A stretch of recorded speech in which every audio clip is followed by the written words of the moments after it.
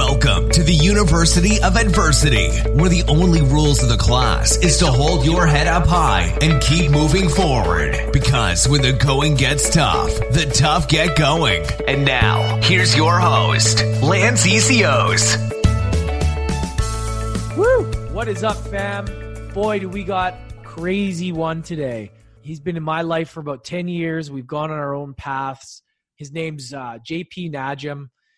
Man, he's had an incredible story, and he is going to inspire you. But I'm going to warn you, there's quite a bit of swearing. There's a lot of language. There's a lot of things that we talk about in his life that may offend some people. And I don't want to offend anybody. So if you're easily offended, please don't listen to this episode. There's some pretty detailed talk about the nightlife, about bar life, and all that kind of stuff. So, but that being said, it's a very real raw episode. It's probably one of the best that we've had. It goes a little longer, but make sure you go till the end because it's a roller coaster ride. We got a lot of action and we could have talked for 3 hours. So anyways, as always, iTunes, hit that subscribe button. After the episode, leave a review, leave a 5-star rating. Super important, as always, to boost this and get this in as many people's lives as possible. One person's story could change someone's life. So keep that in mind. When you hit that subscribe button, you're helping build this thing. So strap in, buckle up. This is a crazy ride of an episode. We're going to have a quick word from our sponsor. We're going to dive right in. This episode is brought to you by Mike Young, the Makeover Master. If you feel your business image might be costing you money, influence, power, and respect, then head over to makeovermaster.com to discover what their complete brand makeover experience is all about. Go check it out right now because everyone deserves to look their best. What's up, everybody? Welcome back to another episode of University of Adversity. I'm your host, Lance Ecios. Super fired up for today's guest. He grew up in one of the worst projects in Ottawa, Canada. Growing up in a very dangerous neighborhood with 5 siblings and being on welfare. You can only imagine that was never easy. He played football with the hopes of going pro, but unfortunately, due to serious back injury, he was forced to pack it in. That's where his life changed. But it never stopped him, though. He kept pushing forward, pushing his limits where he almost became a cop. But during that pursuit, he discovered his true calling, which was acting. And he was awesome at it, and he was a natural at it. He landed roles in movies such as Captive, Spoken Word, and co-starred, produced, and wrote 12 Years to Life. He has also landed numerous roles in TV shows, The Handmaid's Tale, Private Eyes, and Taken. Throughout all of this, he managed to run one of the hottest bars in Toronto, where he was forced to overcome some serious inner demons and deal with some real scum and some of the worst life-threatening situations in his life. So I have known this guy for a long time, and he is like one of the most charismatic dudes I've ever met. And I'm just so excited to bring him on. JP Najam, welcome to the show, brother. Yo, thank you. Thank you for having me, man. How you doing? Good, man. Good. I just reading through that. It's crazy because you've had such an adventurous life, and I've known you. Just for all you guys listening out there, me and JP have known each other for probably about 10 years. And we met, we've connected, and we've both been on our own paths. And to see where you're at now is amazing, bro.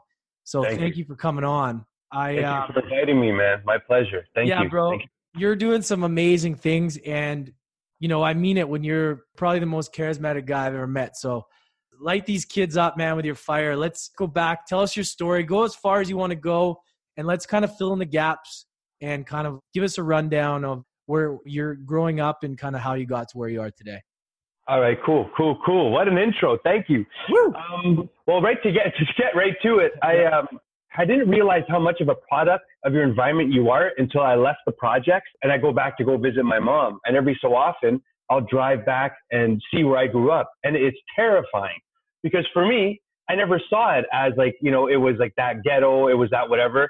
There was police in the project every day, pretty much. But for me, that was normal. There was criminals everywhere, but for me, that was normal. So it was such a normal life that I grew up in. But only until I left and really realized what I was about, I didn't realize, first of all, how poor we were. And that I got to thank my mother for, because no matter what, like she was the queen at making, you know, she can make a cheese and bread sandwich tastes like a filet mignon. You know, she put her heart into everything she did. And because of her, I didn't realize truly how poor we were, or until we went over to some friends' places and you saw the toys they had. But anyway, it didn't take me long to find trouble.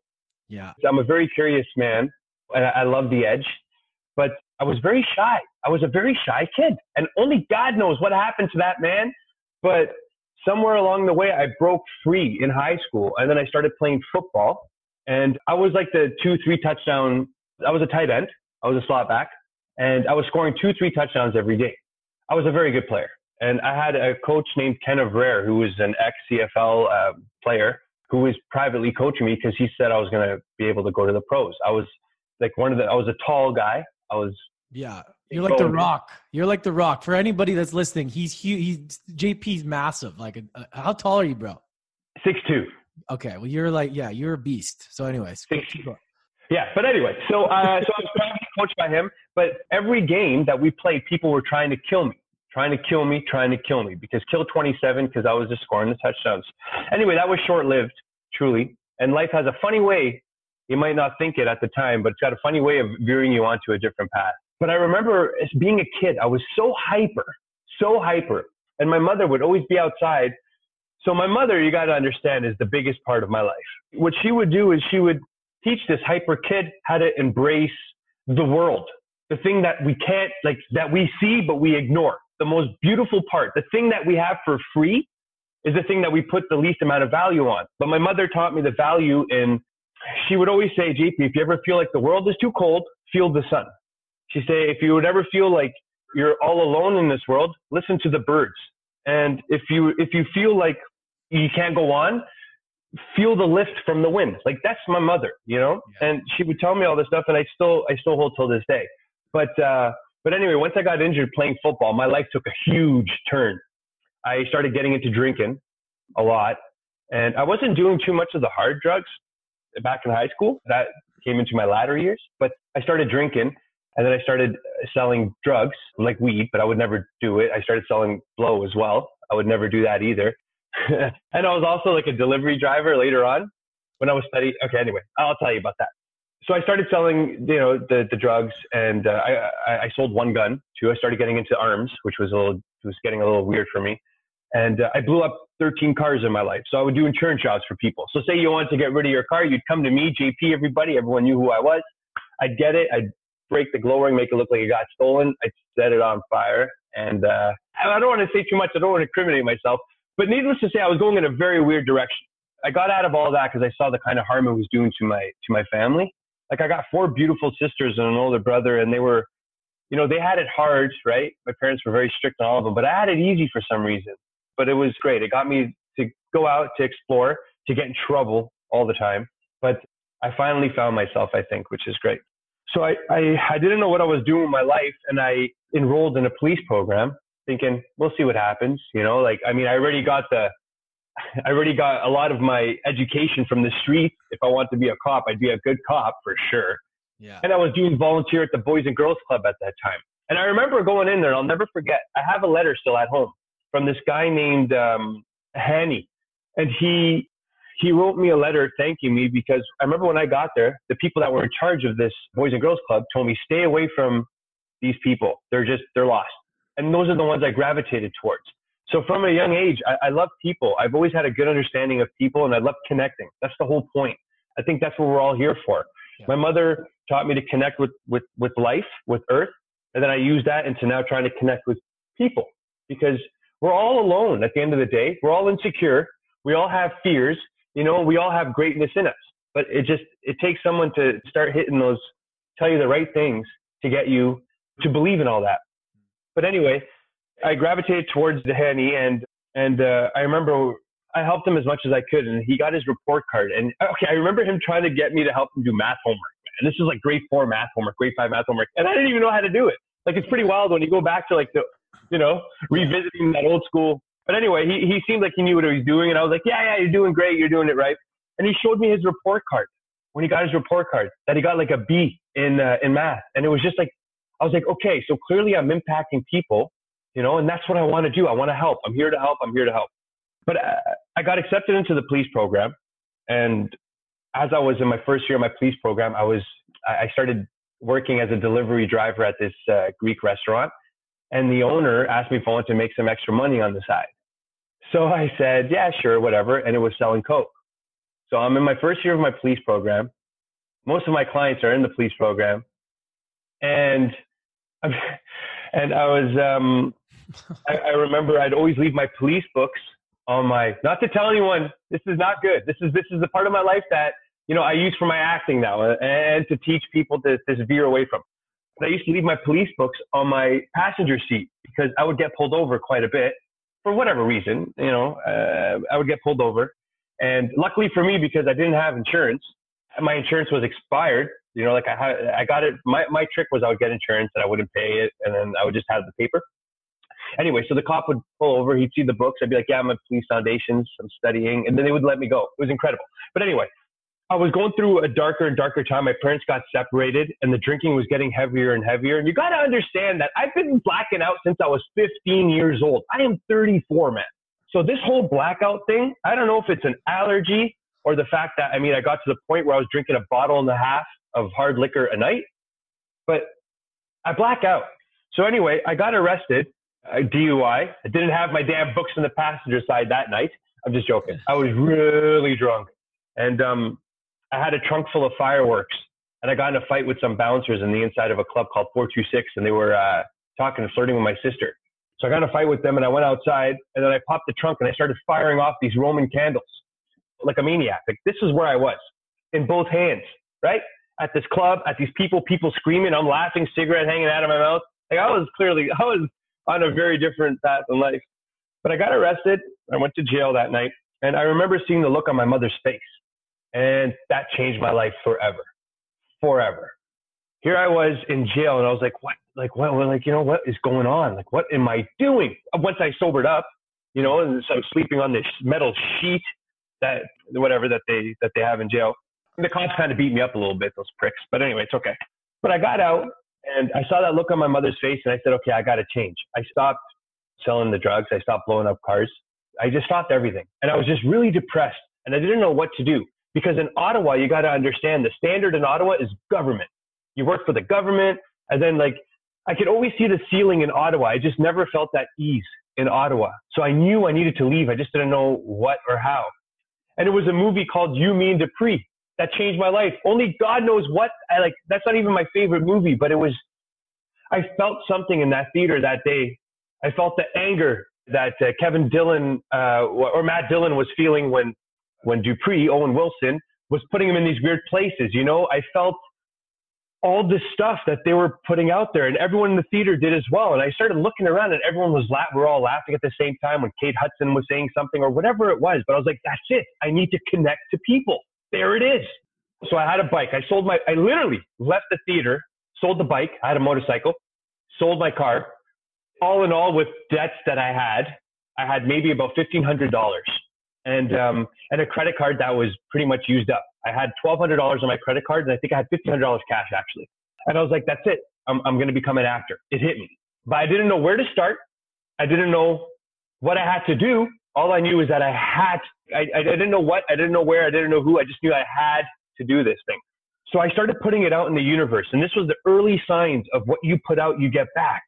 And before I left, my mom told me, JP, just know that a heart full of faith will get you a lot further than a pocket full of cash. And that's something that I carry with me till this day. Whether you have belief, it's just believe. Even if you don't believe in a God or whatever it is, just believe in even yourself. Just know that if you truly want something bad enough, you will get it, whether it's good or bad. What you put out is what you get back in. So I heard about all these people going to Alberta. And I was like, oh, Alberta, this sounds awesome. You know what I mean? I'll go out to Alberta. I'll strike it rich in the oil field where you're from. I went to your hometown. I was in Edmonton, right? It's Edmonton, right? Yeah. I grew up there, yeah. There you go. Okay. So I went to Edmonton, which they called Bedmonton, I guess, at the time. Yeah. But when I got... Yeah, right? So I got there in 2005. Now, mind you, I believe in leaping. And I have this thing where I don't look where I leap. I just jump and I just know that something good will come out of it. You may call it being naive, being blind, whatever it is, but I just go for things. So I just moved out to Edmonton and it was the slowest year in 20 years. Now, I didn't do my research, right? So I was stuck there. And after 3 weeks, I was dead broke in Edmonton. And I didn't know what to do with myself. And I called my mom and I was like, Mom, by the way, I went shopping my first day there. Who am I trying to impress on this oil rigs? Like, I grew up with sisters. You could tell. The first thing I wanted to do was to get clothes, right? I didn't know. But anyway, I ended up calling my mom and I was like, Mom, I don't know what to do. I'm broke. I'm dead broke. She's like, oh my God, you're so brave. You made it 3 weeks. Now come back home. Lance, when she said that, it hit me. No, it hit me. I was like, if I go back home, I was so sure that I was going to make something of myself. Now, if I go back home after being beaten, it's like basically a dog with its tail between its legs. I would not have the courage or confidence to do anything ever again. Right.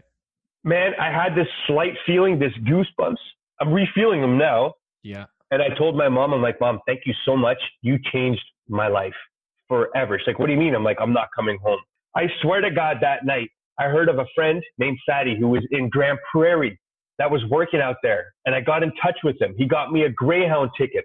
I went to Grand Prairie, started working. I was a swamper making $22 an hour. The drivers were making $40 an hour.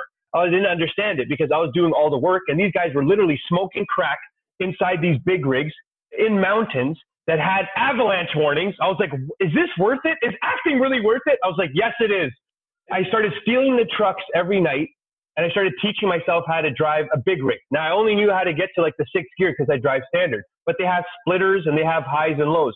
So I started convincing the crackheads, the drivers who are just like the rock a little bit too much, to help me learn how to drive this so I can get my license. And everyone was telling me, no, you can't do it. It's going to take you years. It's taken us years. 2.5 months later, I had my license. I got my license. So basically, I break every rule. And when I was younger, I was breaking the law as well, which is not good. But my mom also taught me there are no rules. And I know that much. People remember the people that break rules, not the ones that stay, those are the ones that are remembered forever. The ones that just take things into their own hands and do what they want. So I became a trucker. I was in Alberta for about 2 years, miserable, making about $10,000 a month and spending it pretty much as I was making it, And April 1st, 2007 came along, and then that's when I moved to Vancouver. I said, you know what? That's it. This is enough for me. I'm not saving money. I'm just wasting time in Alberta. But then again, it's never a waste of time. Yeah, look at the experience. I got a class 3-6 here. They call it out here. Out there, I forgot what it's called now. But, it's a class 3-6 out there. Here, it's called an M license and whatever. But I could operate a big rig. And I could use that. And in life, there are no mistakes. There are things that you learn from, things that you move away from, or things that you stay in. But it's all a lesson learned and research for me as an actor. Everything I do is research. So that gives me carte blanche to fuck up as much as I want. I'm sorry to swear. No, I swear. I don't care. I've been holding it back, but it's okay. But but when you fuck up in life, and I'm going to get back to where I was getting about the Vancouver thing, but you are not living truly, genuinely, if you're not screwing up in life somehow, some way. And I wrote this on my wall that I'm going to fail my way to success, because in failure, there is always success. But there is a difference.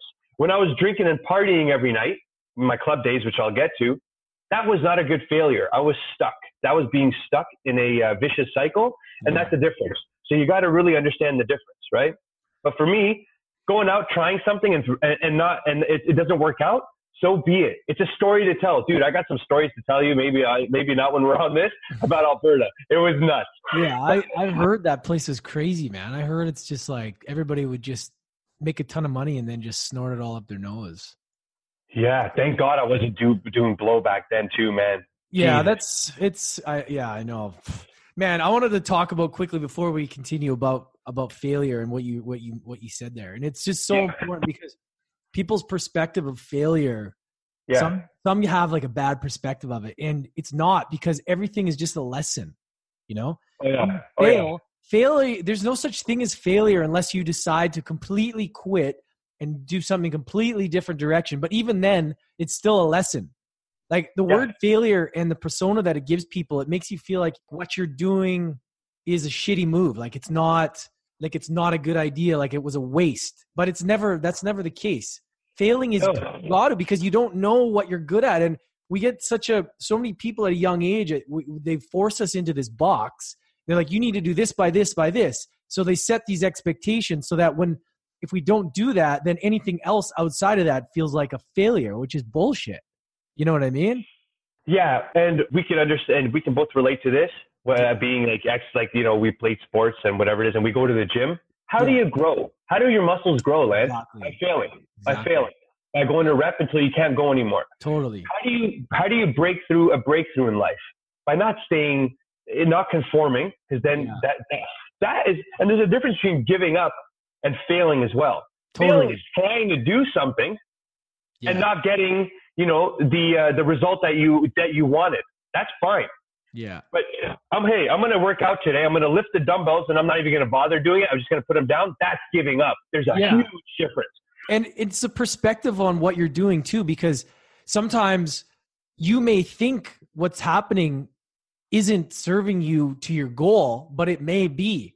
It's actually a gift. That's it. And not everything is linear, right? Other things are all around. And if you realize like, hey, this is where I want to go, but like the day-to-day things, like if some things don't work out exactly, then it's just growth. It's just learning, right?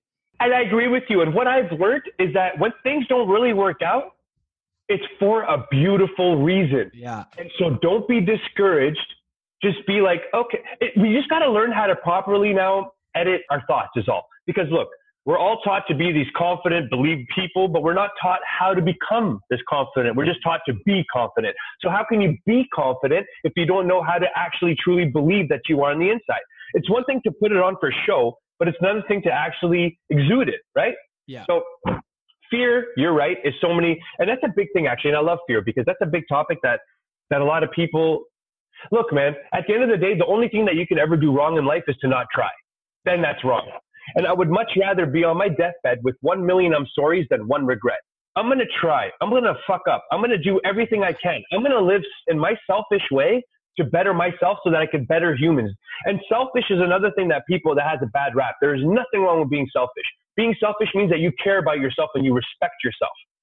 When I was at my least selfish in life, when I was accommodating to people that mean nothing to me, that I don't talk to this day, that are just disappeared because they were all drinkers and partiers and people that just wasted my fucking time. Yeah. When you are selfish, it means that you have a respect for yourself. I wake up in the morning and I dedicate time to myself.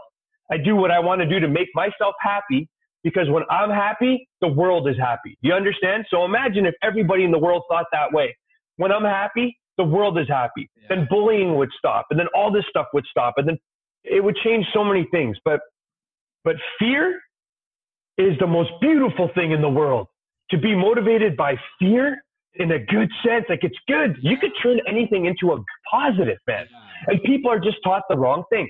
So look, Lance, I stand in front of you, a guy that did an audition 11 years ago. I've been acting for 11 years, minus the 3 years of blackoutness. Oh, minus the 3 years of research. But I was still somewhat acting. But I've been doing it for 11 years. My first audition, I couldn't even say one word in the audition room. I was so frozen by fear. Fast forward to now, I just had an audition that was 12 pages, that I memorized it within like an hour, and now I'm on it.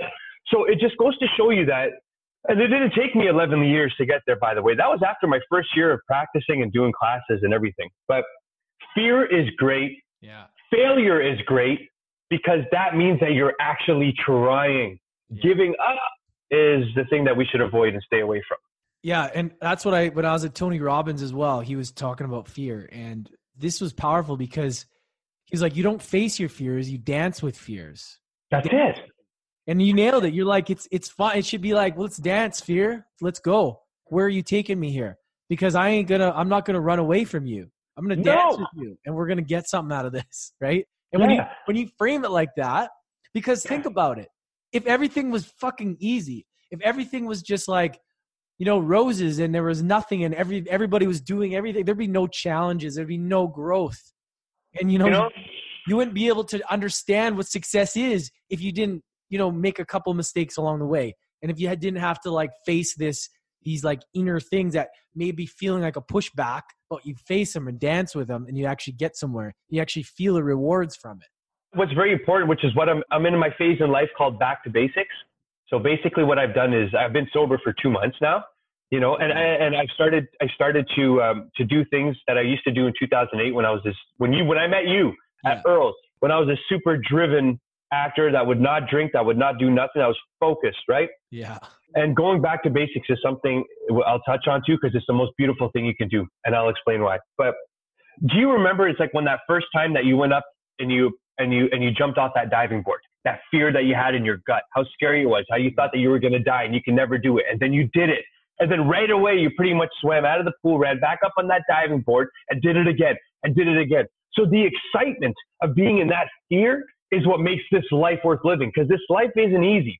And I always saw myself as like this blank canvas that's wandering around life, and life is painting you. But life doesn't use a brush. It uses its fist. Life pummels you with this color on your canvas, Lance. And we're all these beautiful canvases, but we just got to get out of our own heads and realize that the only way that we're going to actually be alive, that this is all a game. It's just all a test. And for us to truly be outside of ourselves and know that if we fear something, go towards it. I mean, and again, like, don't run across a highway. That's not normal. But I mean, like, I want to challenge myself today. I'm afraid to do it, so I'm going to do it. There's no, like, that's when you're truly at the most alive. Yeah. So what made you think that acting was your thing? You know, because obviously, you know, police, all this stuff is a lot different. It's funny how similar our paths were as far as like, I wrote my police exam too, and we were both in the bars and we were both got up to shenanigans, you know. I was going to do acting, but then I just was too hungover all the time. I never ended up following it through, and then I moved. But you know, what was it about acting? Like, did you get like a high from like when you did an audition, or when you, I'm guessing that feeling, you just all of a sudden were like, boom, like this is it. Like, tell us about that feeling. Okay. Well, I tell you, like the first audition that I had, like I said, I didn't even say one word in the audition. It was with Stuart Aikens in Vancouver. I'll never forget it.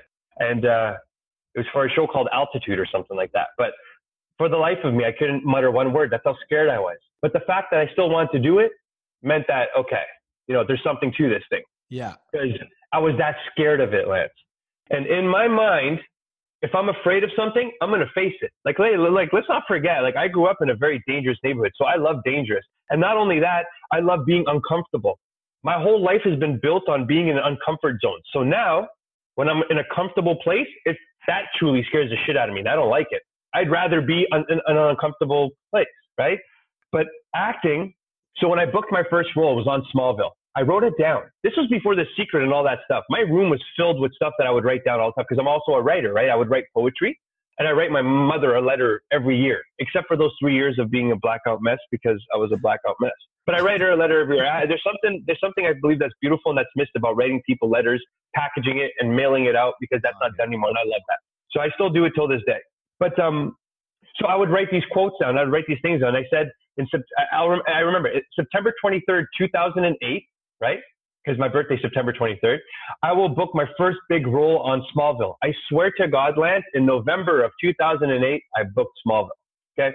And I used to watch this show with my sisters in Ottawa. Wow. And we used to watch Tom Welling, and my sisters were in love with this dude. Who did I act with? With Tom Welling. Wow. You know, he is handsome. But it was like, okay, like there's something to this. So first of all, my family all thought I was crazy, by the way, for becoming an actor. And I kind of thought I was crazy too, because I was very shy. I hated drama class in high school. And I never thought of acting. I never did. I never in my life thought of acting. I thought I was going to be an athlete and that's it, or a big time kingpin or something. But it was, I can't explain it, but it was a feeling in my, it was the gut. So here's something I got to tell you. You know, when you say that that love is blind, it is, because your heart to me is this big thing of fire and power. And when your heart is in something, that's passion. But passion, it goes like a forest fire. So until your mind is clear, you can narrow down and focus, you know, that passion into something and stream it like a laser. So I believe the mind and the heart work together, but the gut is one of the most important things that we ignore. Your gut feeling, that feeling on the inside, that whisper that says, or that feeling that kind of notches you to go to this way, or pushes you, nudges you to go to, you know, a certain way. And for me, when I was in that movie theater, there was something in my being, I can never explain it, in my heart, that I felt that I need to be there. And I listened to it and I pursued it. So how do you decipher for the people, you guys listening out there, you're probably wondering too, like, how do you know when it's your gut or when it's your head talking? Because, you know, how do you decipher? Tell me how you can, in your life, how you can, I mean, obviously not drinking and that kind of stuff makes it easier because it's less emotional response, right? When you're hungover, everything is just harder and you don't really know. But how do you do that? How does somebody know? Yeah. So, and also when you're hungover, it's because you have no clarity. And clarity, purpose, clarity are the most important things in the world as well. And I'm going to get to those points after. But so what I did was, I was still drinking and partying at that time. This was in Ottawa. This was in 2005 is when I decided I wanted to become an actor. In 2008 is when I started taking my first class. But it was in 2005 I decided. But what happened was your mind will play tricks on you. That's what your mind is there for. Your mind is there to protect you and to also keep you afraid, because deep down inside, your mind is constantly trying to make, it's in survival mode. So that's why I don't like smoking weed that much, because I'm in a state of paranoia and fear when I smoke weed, because I feel that naturally that's my being, right? So you gotta learn how to calm your mind. And this is coming from a guy that's got the most active mind. I think my mind is insanely active. But what happens is it's an undeniable feeling. But what you need months prior to that moment in the movie theater, I was asking God and I was praying and I was just asking life to please help guide me, because I was so lost. That's what it was. I got to say, when you ask, whether it's God, the universe, or any one of the other prophets or whatever it may be, if you just ask something, even ask yourself, if you ask, just put it out there. I swear to God, you will get results. It's that simple. But what you need to do is you need to quiet your mind, because your mind is so loud. And how can you truly hear what's meant to be heard if you constantly have music blasting 24 hours a day? You can't. So in your mind, you have to learn how to be still in certain moments. And in a movie theater, for me, that was a good place to be still, because I was just out of my mind now and I was just watching these people. But it came from asking, Lance, from asking. And also, the more you practice this, the stronger it gets. Like my mother taught me at a young age to constantly be asking, praying and asking the world and all this stuff, right? So I was taught it at a very young age. It's so beautiful, man. Like, and the more you do it, the stronger it gets, the quieter your mind gets. Now, your mind's always going to be loud. Do you think at least 50 thoughts a day? Some people say more. Nobody says less. It's 50 to 80,000 thoughts a day, right? So imagine how clustered your mind is. Crazy, man. That's crazy when you think about it. You know what's even crazier, Lance? Let me tell you something that's even crazier than that. Is that I clean my apartment. I live in a cute little 700-800 square foot downtown apartment here in Toronto. I clean this place once a week, and I'm the only one here. That's 2 feet, every day walking around here doing my thing, and I clean it once a week. In your mind, you got at least 50,000 thoughts. So if you put that in perspective, imagine 50,000 people in your home on a daily basis. How often would you have to clean your house? Yet nobody does it. We clean our apartments, we clean ourselves, but yet we don't put that same energy into editing and cleaning our minds. And that's something that you got to do on a daily basis. And it starts from gratitude. Now, I've been grateful every day as well. So I tell you, now we're in our next point. And the reason why I feel that I'm getting pumped up again, man. And the reason, gratitude, Lance, gratitude. I was grateful. Listen, I'm the most insecure guy you'll ever meet. I'm the least confident guy you'll ever meet. I'm the most fearful guy you'll ever meet. I don't believe that a second. But let me tell you, I have that all in me. So anyone that's listening that's got that same feeling, there is nothing wrong with that.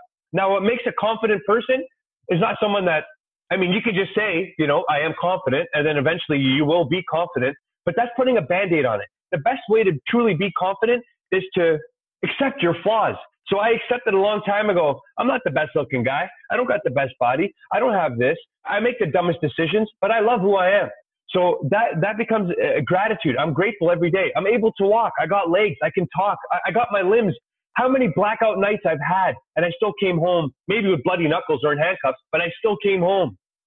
So you got to practice being grateful. And then so it's not just one thing that can make this inner thought become like your gut feeling, which you've got to nurture. Now they're relating gut to depression, which they've been doing for years, but it's so true. Your gut is your second mind, or is your mind.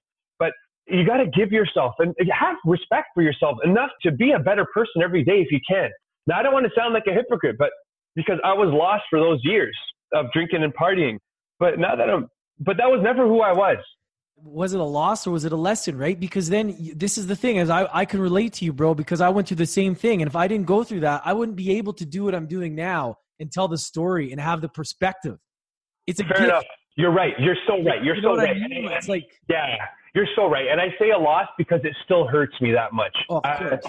And it's not a loss. You're right. It was such a beautiful lesson. It was a lesson learned. It wasn't a beautiful lesson. It was an ugly lesson learned, man. But it's hard feeling it's hard feeling rock bottom, bro.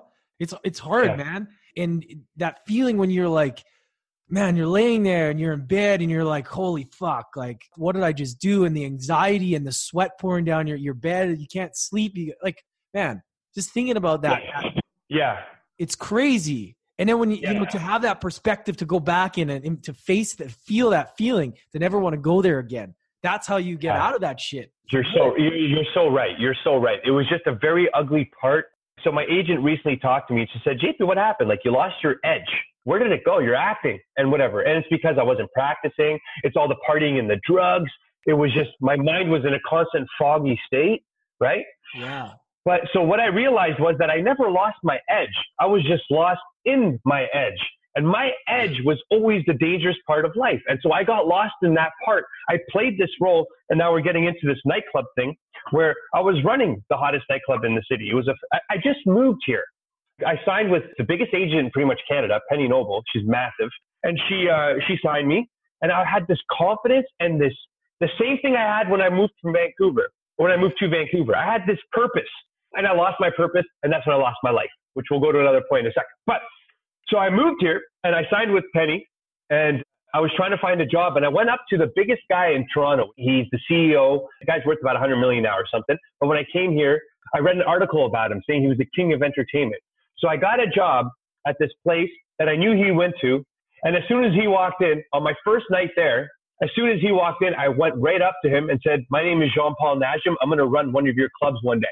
And he looked at me like, who is this guy? He's like, do you know I have 1,500 employees? I'm like, yeah, but not one of them is like me, right? So every time he had an answer, I had something back. And he was like, well, what kind of experience do you have in the bar industry? I'm like, I've been working in bars, in Vancouver, Bar None and all that stuff. I was working in the clubs out there. I have about 5 years of bar experience, but I got over 20 years of people experience. And I believe that you need to know people, not so much. You can teach anyone to know a drink, but you can't teach anyone to understand people at like a chemical level or whatever, which now I believe you can. It just takes a lot of time. So anyway, he hired me on the spot, right? He's like, here's my email address, here's my number, here's my everything. He gave me this information. He gave me this information. He left. He's all smiling. He remembered my name. Now these people came up to me and said, how do you know? And I was like, I just met him. They're like, wow, I've worked here for over 2 years. He doesn't even know my name. I'm like, yeah, but whose fault is that? This guy's got 1,500 employees. I use this own line. But the truth is, most people are afraid to do things, and then that's why they remain in this place of conformity. They don't move. They're dead. They don't even know it. Because he's a human being. He bleeds just like you do. Why would you be so afraid to talk to this man or this woman or whatever it is? So I ended up getting a job at this place. He saw me there, and then I ended up, I was at Maitre D'. They asked me if I could be a Maitre D'. I said, yeah, absolutely. I can Maitre D' in my sleep. Lance, I didn't even know what the fuck a Maitre D' was. So I basically got paid to go around and talk to everybody. Just talk to people. I'm like, oh, perfect. I can talk, man. Like, I got this. And so I ended up letting in these women one day. And this goes to show you that gut feeling again. Or when you feel like you should do something, do it. If you're driving down the highway, for some reason, you're just curious.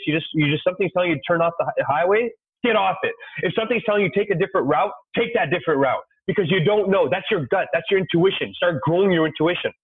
So I helped these ladies. The bouncer was being a dick to them. He wouldn't let them in. By the way, I worked at the busiest restaurant in Toronto in 2012. The place had lineups 7 nights a week. It was insane. I was cashing out $20,000, $30,000, $40,000 a night in a restaurant, Lance. Wow. Imagine. This place was, so I got like, what is it that brings me to these hot spots? It's not my knowledge of places because I never do the work. I don't do the research. Now I do my acting. But when it comes to jobs, I don't like sit down and like research stuff. All I did was I looked at the hottest clubs in Toronto. That's all I did. I said, I'm going to find this guy. And they talked about, and in that, I guess I did do research. Oh, wait a second. I guess I did. But I don't do that much. I believe just maybe having a stepping stone and just jumping off it and just seeing. I get what you mean, bro. Like you knew, obviously you knew the name, but then that's it, right? Like that's it. I get what you're saying. That's it. A lot of people are scared shit. Let's do that kind of stuff. And it's like, you're just like, here's the name. I'm going to find this guy. That's it. Don't be. And it's important to do research, actually. Like, I guess maybe because of Alberta, I think I learned the value of research. But even then I survived, man. I'm still standing here. Yeah. So, but what I did was I looked up clubs in Toronto And then his name was all over the place. And then I said, that's the guy I need to find. Yeah, go ahead. No, yeah, no, so yeah, crazy. I want to get into like what it's like. So a lot of people, I've talked about working in bars and stuff in Australia and the craziness but I haven't really gone into detail, and I know yours. There's not a lot of people that have like kind of like one-upped me in that area. Well, some have, but like I lived a pretty crazy life in Australia and in Vancouver. But for you, I think you one-upped me in that regard, which is when you tell me, when we were sitting down the other day, I'm like, man, I cannot wait to fucking unleash about this. Tell us about these restaurants in these nightclubs and kind of like what it was like and like your plan that you had with illustrating it and telling the story. So I got hired to work at this nightclub, right? That was the restaurant. And my gut intuition thing, I let these women in. And the bouncer was mad at me. I was like, yo, don't be rude. Like, they're dressed beautifully. Let them in. They're older women, right? Older, like they were like in their 40s, but they were beautiful. They were lovely. They asked to buy me a drink. Got a drink. I left. Turns out that one of them was best friend. Oh, wow. Right? And he gave me the information of his director of operations. And I would email this guy 10 times a day. He would never email me back once because they don't hire guy bartenders in nightclubs here.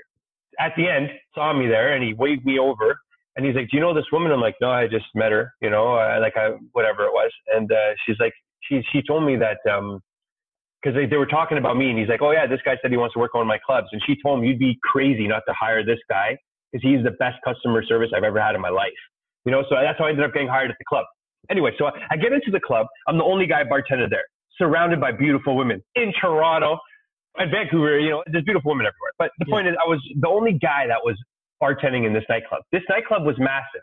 So it fits about, on paper, 1,350 people fit in this nightclub, but we would pack it into 3,000 a night. The place was a sauna. It was packed. I've never seen a club so big. It was like a $5 million club.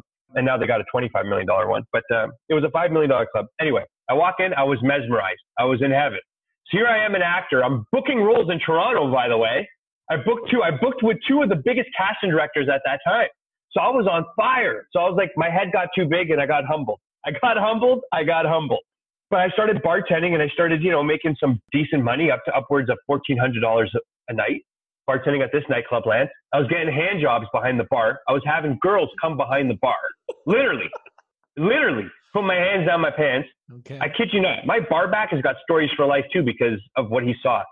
I had a lineup of girls that I was making out with on a nightly basis. Like I was just this, like, I don't know what happened. The demon took over. I was drinking.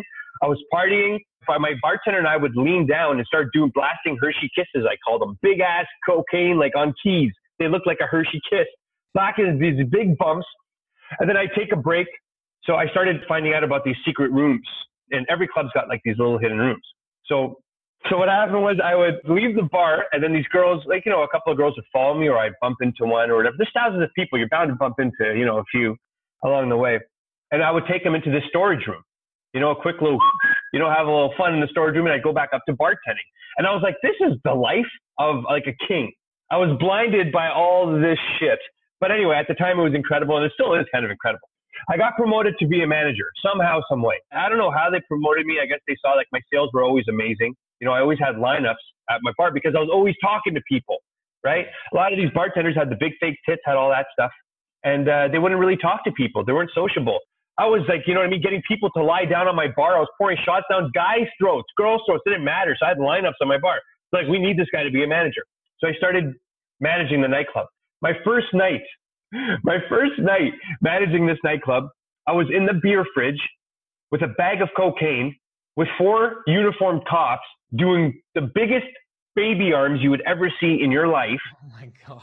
Taking shots of Hennessy with these cops and myself, and then putting a case of smoking cigarettes. We were smoking cigarettes inside the beer fridge. We're all talking. A few more shots, few more rails. I put a bunch of Apple Jacks, so it's apple juices, and I emptied out half of it, and I filled the rest with Jack Daniels. So I had about 12 bottles of Jack Daniels I pour inside these little things for the cops. We'd go inside, and I put a case of Stella inside a garbage bag. I'd wrap it. I'd give these guys the Apple Jacks. I'd carry up the garbage bag. I put the case of Stella inside the back of the cop van. It was a cop van. I was inside the cop van with these 4 cops who were all drinking Apple Jacks. I was doing bumps, but they told me, don't do bumps in front of the camera. Be careful, but do behind the seat. So I'm doing a bump. I'm smoking cigarettes.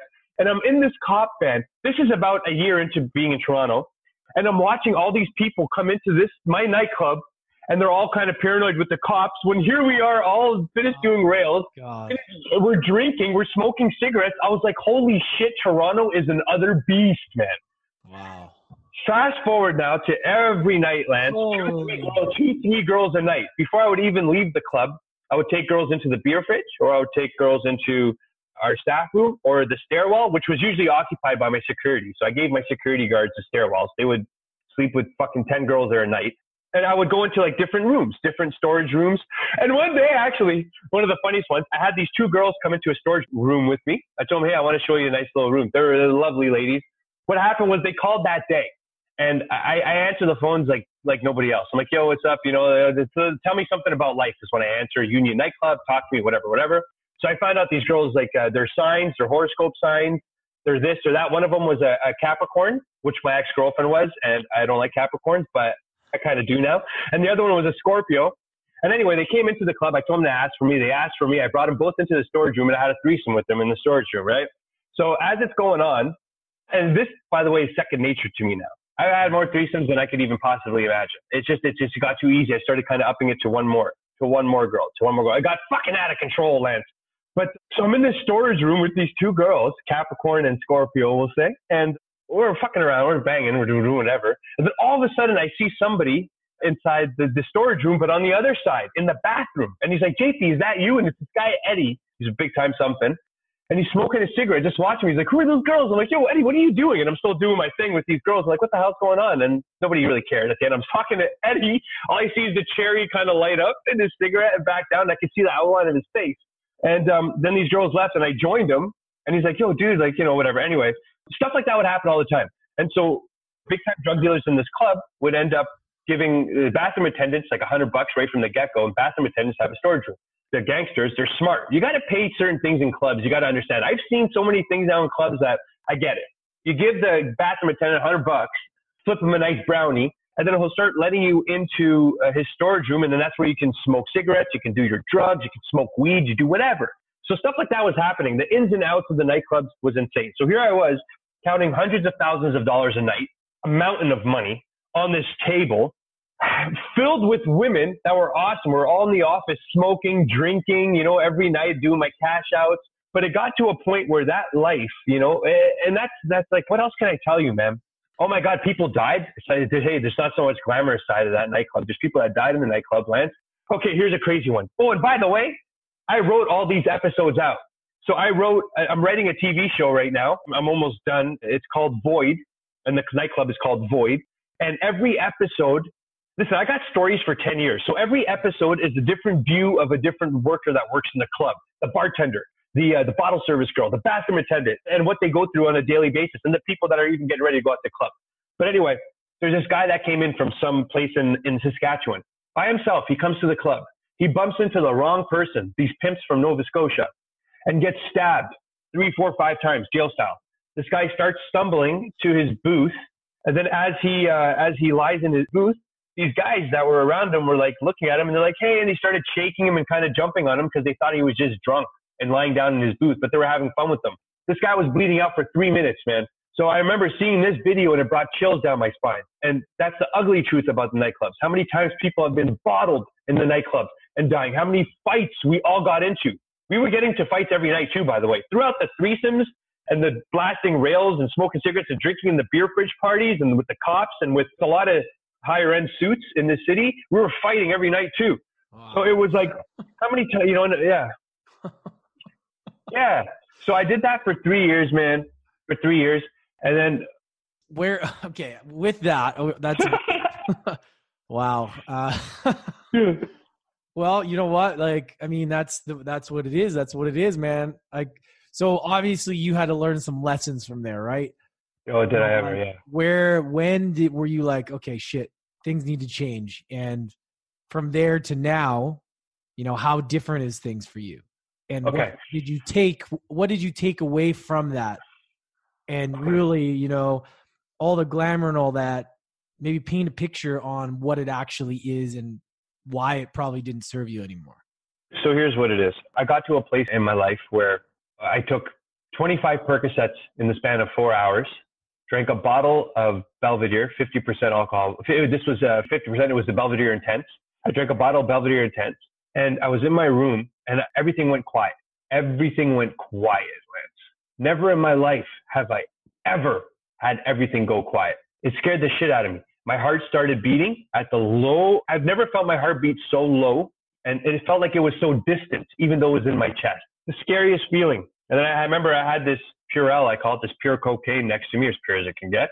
And I did a bunch of lines to get me back elevated because I felt that I was going to die that night. I felt that I was the closest to death. Now, I messaged my mom saying, hey, I just got home from work. I love you so much. I'll call you tomorrow, because I was certain I wasn't going to wake up. But what I did was I forced myself to stay awake. But there was that. And then there was also me doing 10 caps of GHB. Now, a normal human being needs a cap, maybe 2. I did 10 in a sitting as I was Skyping this girl from Vancouver, and I passed out on the keyboard. I got up, went naked. I was profusely sweating in the shower. The shower wasn't on.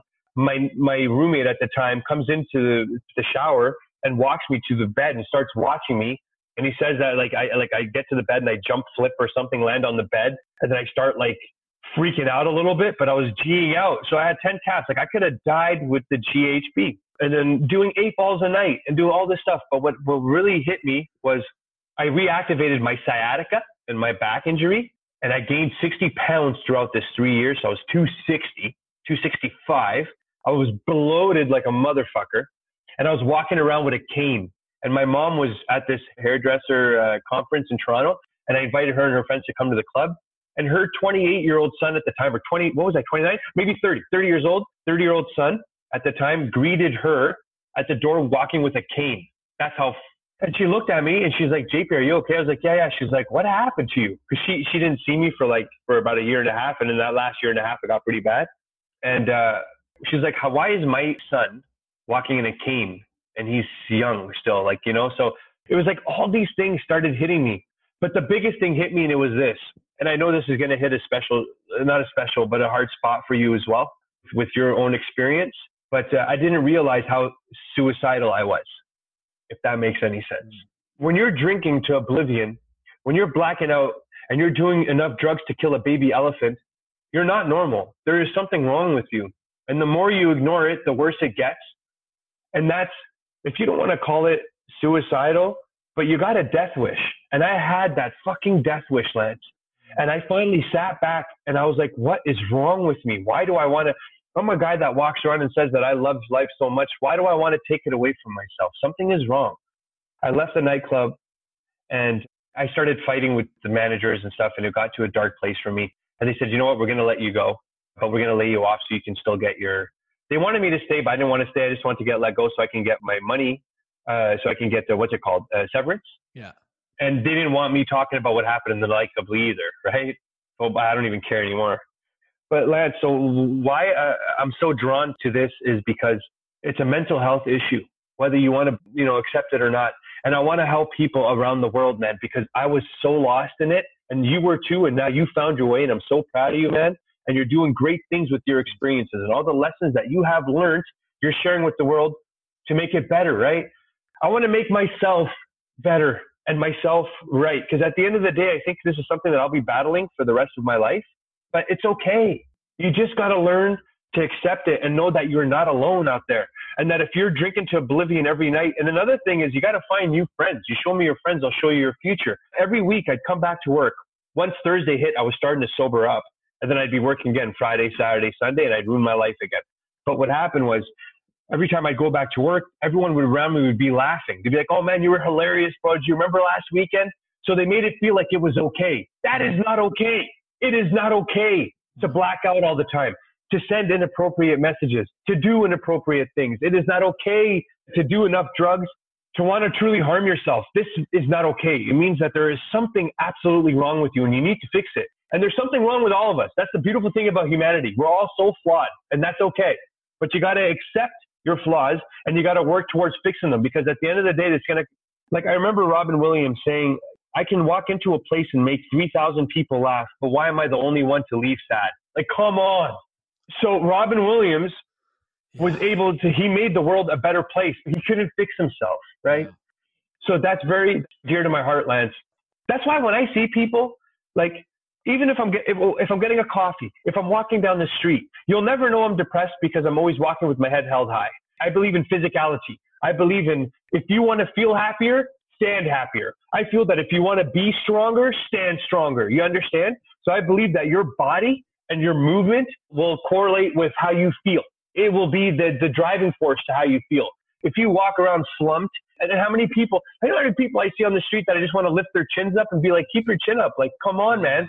Yeah. How do you expect to feel good if you're walking around like the fucking world is going to end and you're slumped over? It's so true, bro. Those are such valuable lessons because that's all it takes is like to change your state a bit.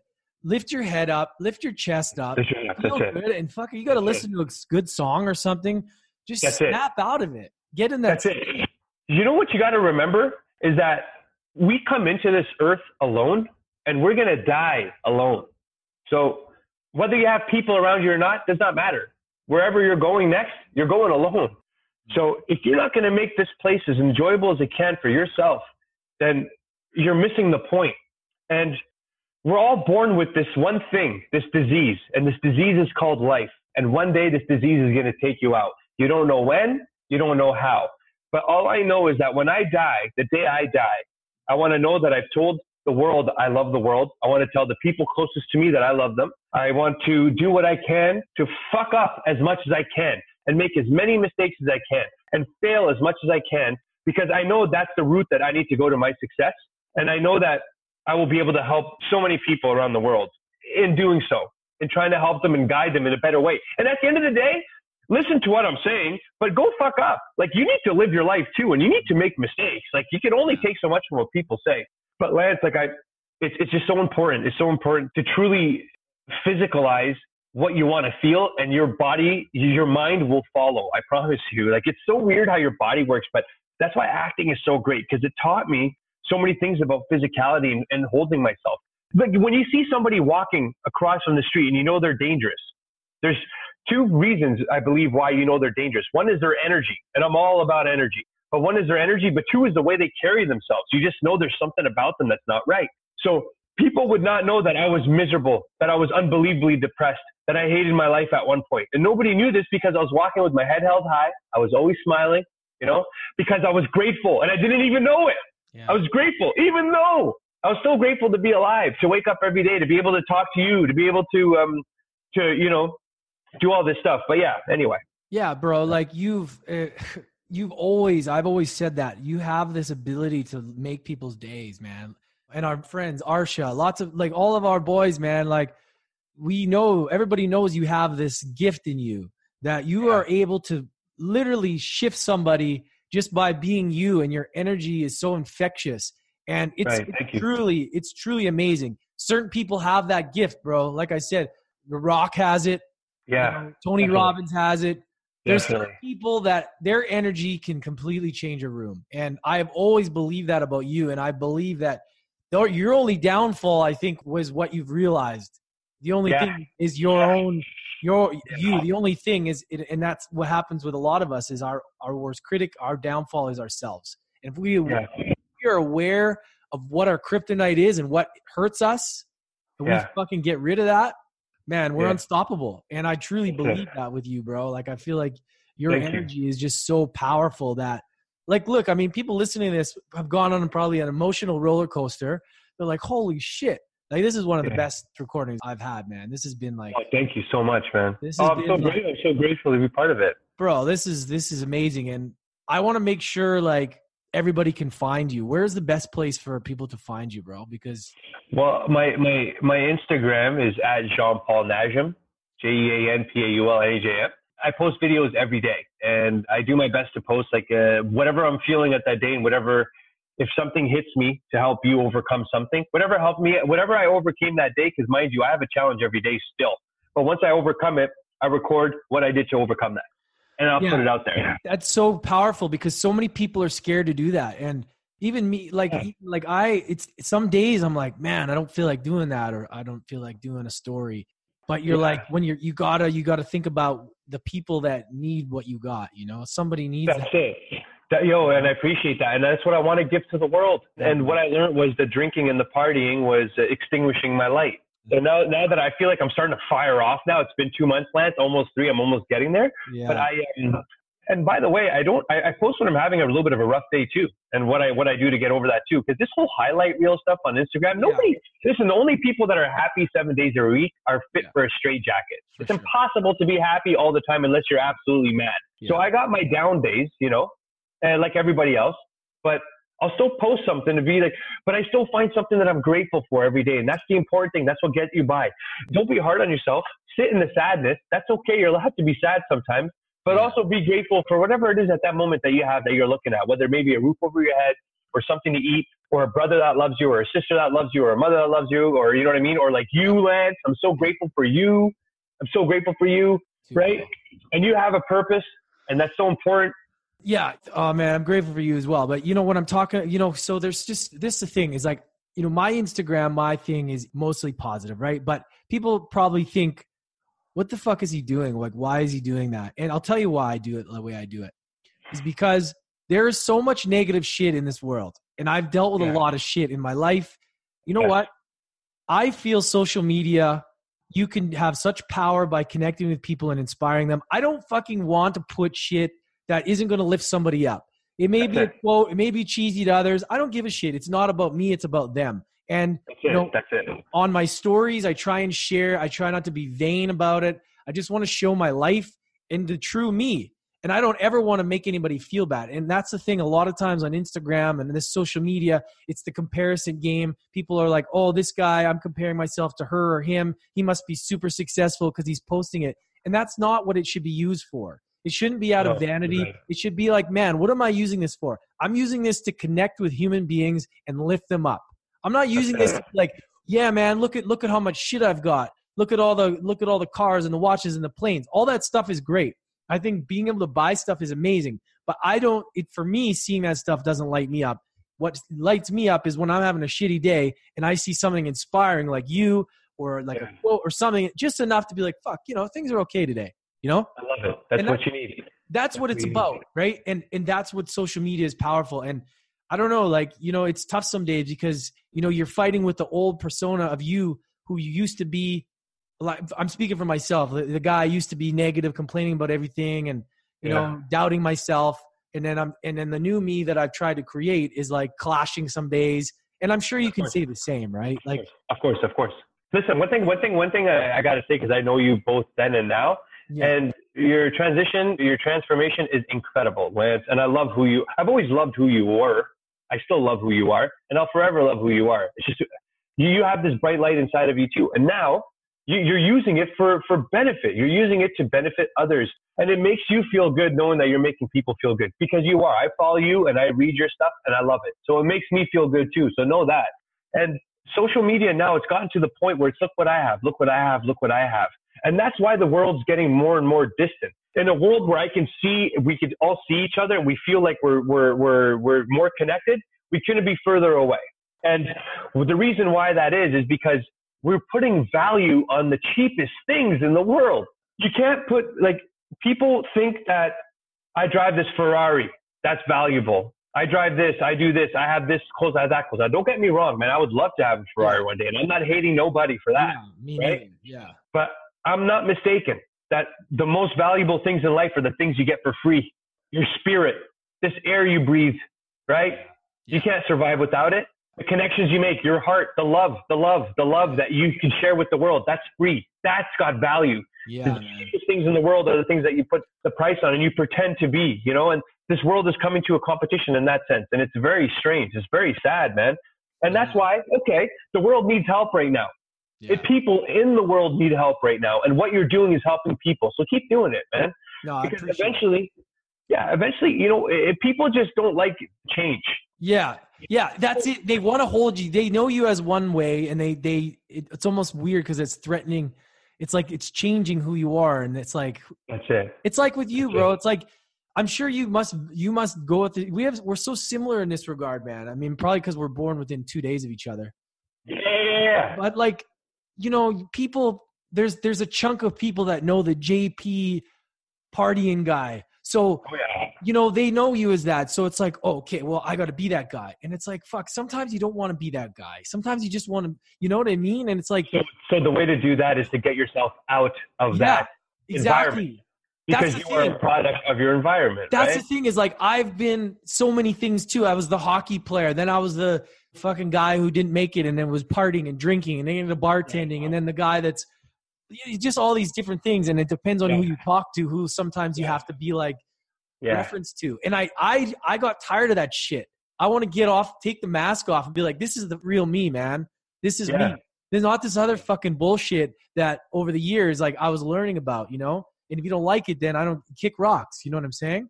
Like it's like because this is more of the real you, because this is you that's actually facing the world. Yeah. Head on. That's not facing it under the influence of booze, because that's all a mask. You're not facing it under drugs, because that's another mask. So the people that drink and party are people that have a hard time adapting to real life and being just not under the influence, just being under influence of life. And I thrive in this environment. When I do coke, I'm the exact opposite. I'm quiet. I settle down. I'm in my own shell. People don't know that. People assume that I'm always doing rails. That's not the case. This is me sober. When I do that shit, it brings out a different side of me. It's not that I get drunk. I become a different person. I change. It's just weird, man. And I don't like it. But I get you, Lance. And the thing that I had to do was when I would go out and meet with these guys once in a while, I'd go to a bar. I can't even go to a bar anymore, only because, listen, you've learned how to manage it now, which is amazing. I'm like an all or nothing kind of guy. And it's very tough. And I know you understand that. So I'm trying to learn why it is in my mind that always makes me want to just get absolutely annihilated instead of just enjoying a glass of wine in dinner or something. But until then, I'm just going to keep doing what I'm doing and stay on the sober train. But I wrote this movie right now about people and about how one decision, it's about multi-universes and how there's a million, like infinite versions of you out in this world that are living so many different ways. And most of that is all living and being through a way that we do what others want, whether we know it or not. We act a certain way because we want to impress certain people, or we do certain things because, and we couldn't be so far off of who we really are. So we're making a big mistake when we try to pretend to be something else. And if you don't know who you are, that's fine. The beautiful thing is that you can be whatever you want, but don't be something to impress somebody else. You got to be something to impress and do for yourself, right? Yeah. This is the closest thing you are to you. You're no longer this guy going out partying, the life of the party. And now maybe when you stop doing that, you kind of felt bad. Oh no, now you know what I mean? I can't go out and hang out with these people, but these are not your friends. How many people do you still talk to out of those people I used to go out and drink and party with? Not many. And I was actually, it's funny because I was talking to Arsha the other day. Obviously we're still super tight, but like I was realizing like what was the reason is because I didn't have any confidence to talk and have fun without booze. Like it was weird, like get anxiety, like just walking in Yaletown in Vancouver, like seeing people and not being confident in myself. It was this weird thing. Yeah. So like, I feel like once I drank, I was like, ooh, okay, now I can just be somebody else or something. Yeah. It's like, but getting rid of that shit and facing that insecurity and really knowing like, what is that? That's beautiful. Cause now you can going out and being confident with your true self and not because of booze is a whole different thing. Being able to dance without booze, being able to it's real, because you've accepted who you are, Lance, and you've accepted that you are just as messed up as the rest of us, but you're such a beautiful being, and you've accepted it, and that's what you need. They call it liquid courage, but there's nothing courageous about it. It's an absolute cheat. It's such a fake way to go through life. That's all I'm going to say about that drinking, because I used to feel the same way, right? Because I still am shy, believe it or not, I am. But I'm passionate about this, so I love this. But I still am shy. So I remember when I see a girl at the bar or whatever, it helped that I worked there. But if I had a couple of drinks, it would help me, loosen me up and liquid courage. But it's not. You're not being real. You're being so fake. And you don't know it. But you're being so fake because you're not being true to yourself. Anything that you need aside from, oh yeah, here's something I want to say before I forget. I'll get back to that point. Your mind. So you cannot control that thoughts that come through your mind. You can't control them. You really can't. I believe that you can't. I believe it's how can you control 80,000, 50,000 things that are coming through your mind in a day? You cannot do that, right? Yeah, but what you can do is edit your thoughts. You can edit them and you can filter them and you start making them better and better where it comes to a point where you end up somewhat having You're aware now of your thoughts. But anyway, yeah. No, totally, man. And that's just the thing. And you're not aware of that until you clear out that was the thing that I've tried to tell people. It's like some people can handle life and drink moderation. And some people, because people go, well, why can't you go out and drink and just have a beer? And I'm like, man, I tried it. I took 2017 off, completely sober, ran a bar, started drinking in 2018. It was a good year. Lots of good things came out of it, but I felt like shit. And I look at pictures, I gained all this weight, felt like shit all the time, all this anxiety. And I'm like, you know what? That's enough. Yes, I had a few more fun moments with friends and catching up and the boys at hockey, but now, 3 months in, no drinking. And it's just so much better. Like it's just, and it's because when you have a goal or vision, and you can probably agree with me, there's enough things coming at you on a daily basis that are distractions that will maybe try and throw you off your path. But never mind if you're just blatantly giving yourself poison and you're constantly just fighting just to feel good. It's such a bad idea if you have big plans and goals, because you're just shooting yourself literally in the foot, because life will throw enough shit at you. Never mind like the own self-sabotage. Whatever. I'm not here to judge people who drink. I mean, lots of people drink and have fun, but guys like myself and like you, we obviously have been through that shit and we're aware of it. So if you're like us and you're listening out there, you need to take some serious inventory of like your life and understand what the fuck, Yeah. And also know that you do it because it's a mechanism that happens that allows you to feel good about where you are in life. And what I mean by that is that if you were an absolute loser, which is what I was, it gave me a reason to accept that I was a loser because, I'm hungover today, I won't apply myself. I'm hungover today, I won't give myself the best audition. I'm hungover today, I can't really remember stuff. Like, stop being a loser. Believe in yourself. That's what it is at the end of the day, too. Just believe in yourself and know that you deserve a great life. And if you're blacking out, and if you are listening to this all the time and drinking and you're blacking out, that's a problem. And know that there's people out there that say, you can't have one drink. Stay away from those people because they're trying to make you feel bad, right? Just because they can control it, it doesn't mean you can. And that's the beautiful thing about humans is we're all different.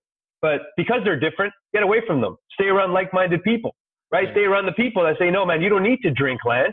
You're already beautiful on your own. Get out there, get that energy out there, and find the courage inside of you to go up and approach things and do things and fear and talk to things from your own soul, because it is powerful enough to do it on its own. You don't need this bullshit, this liquid bullshit, I call it. It's not liquid courage, it's liquid bullshit. And if you can't have one drink, so be it. Then you don't need it.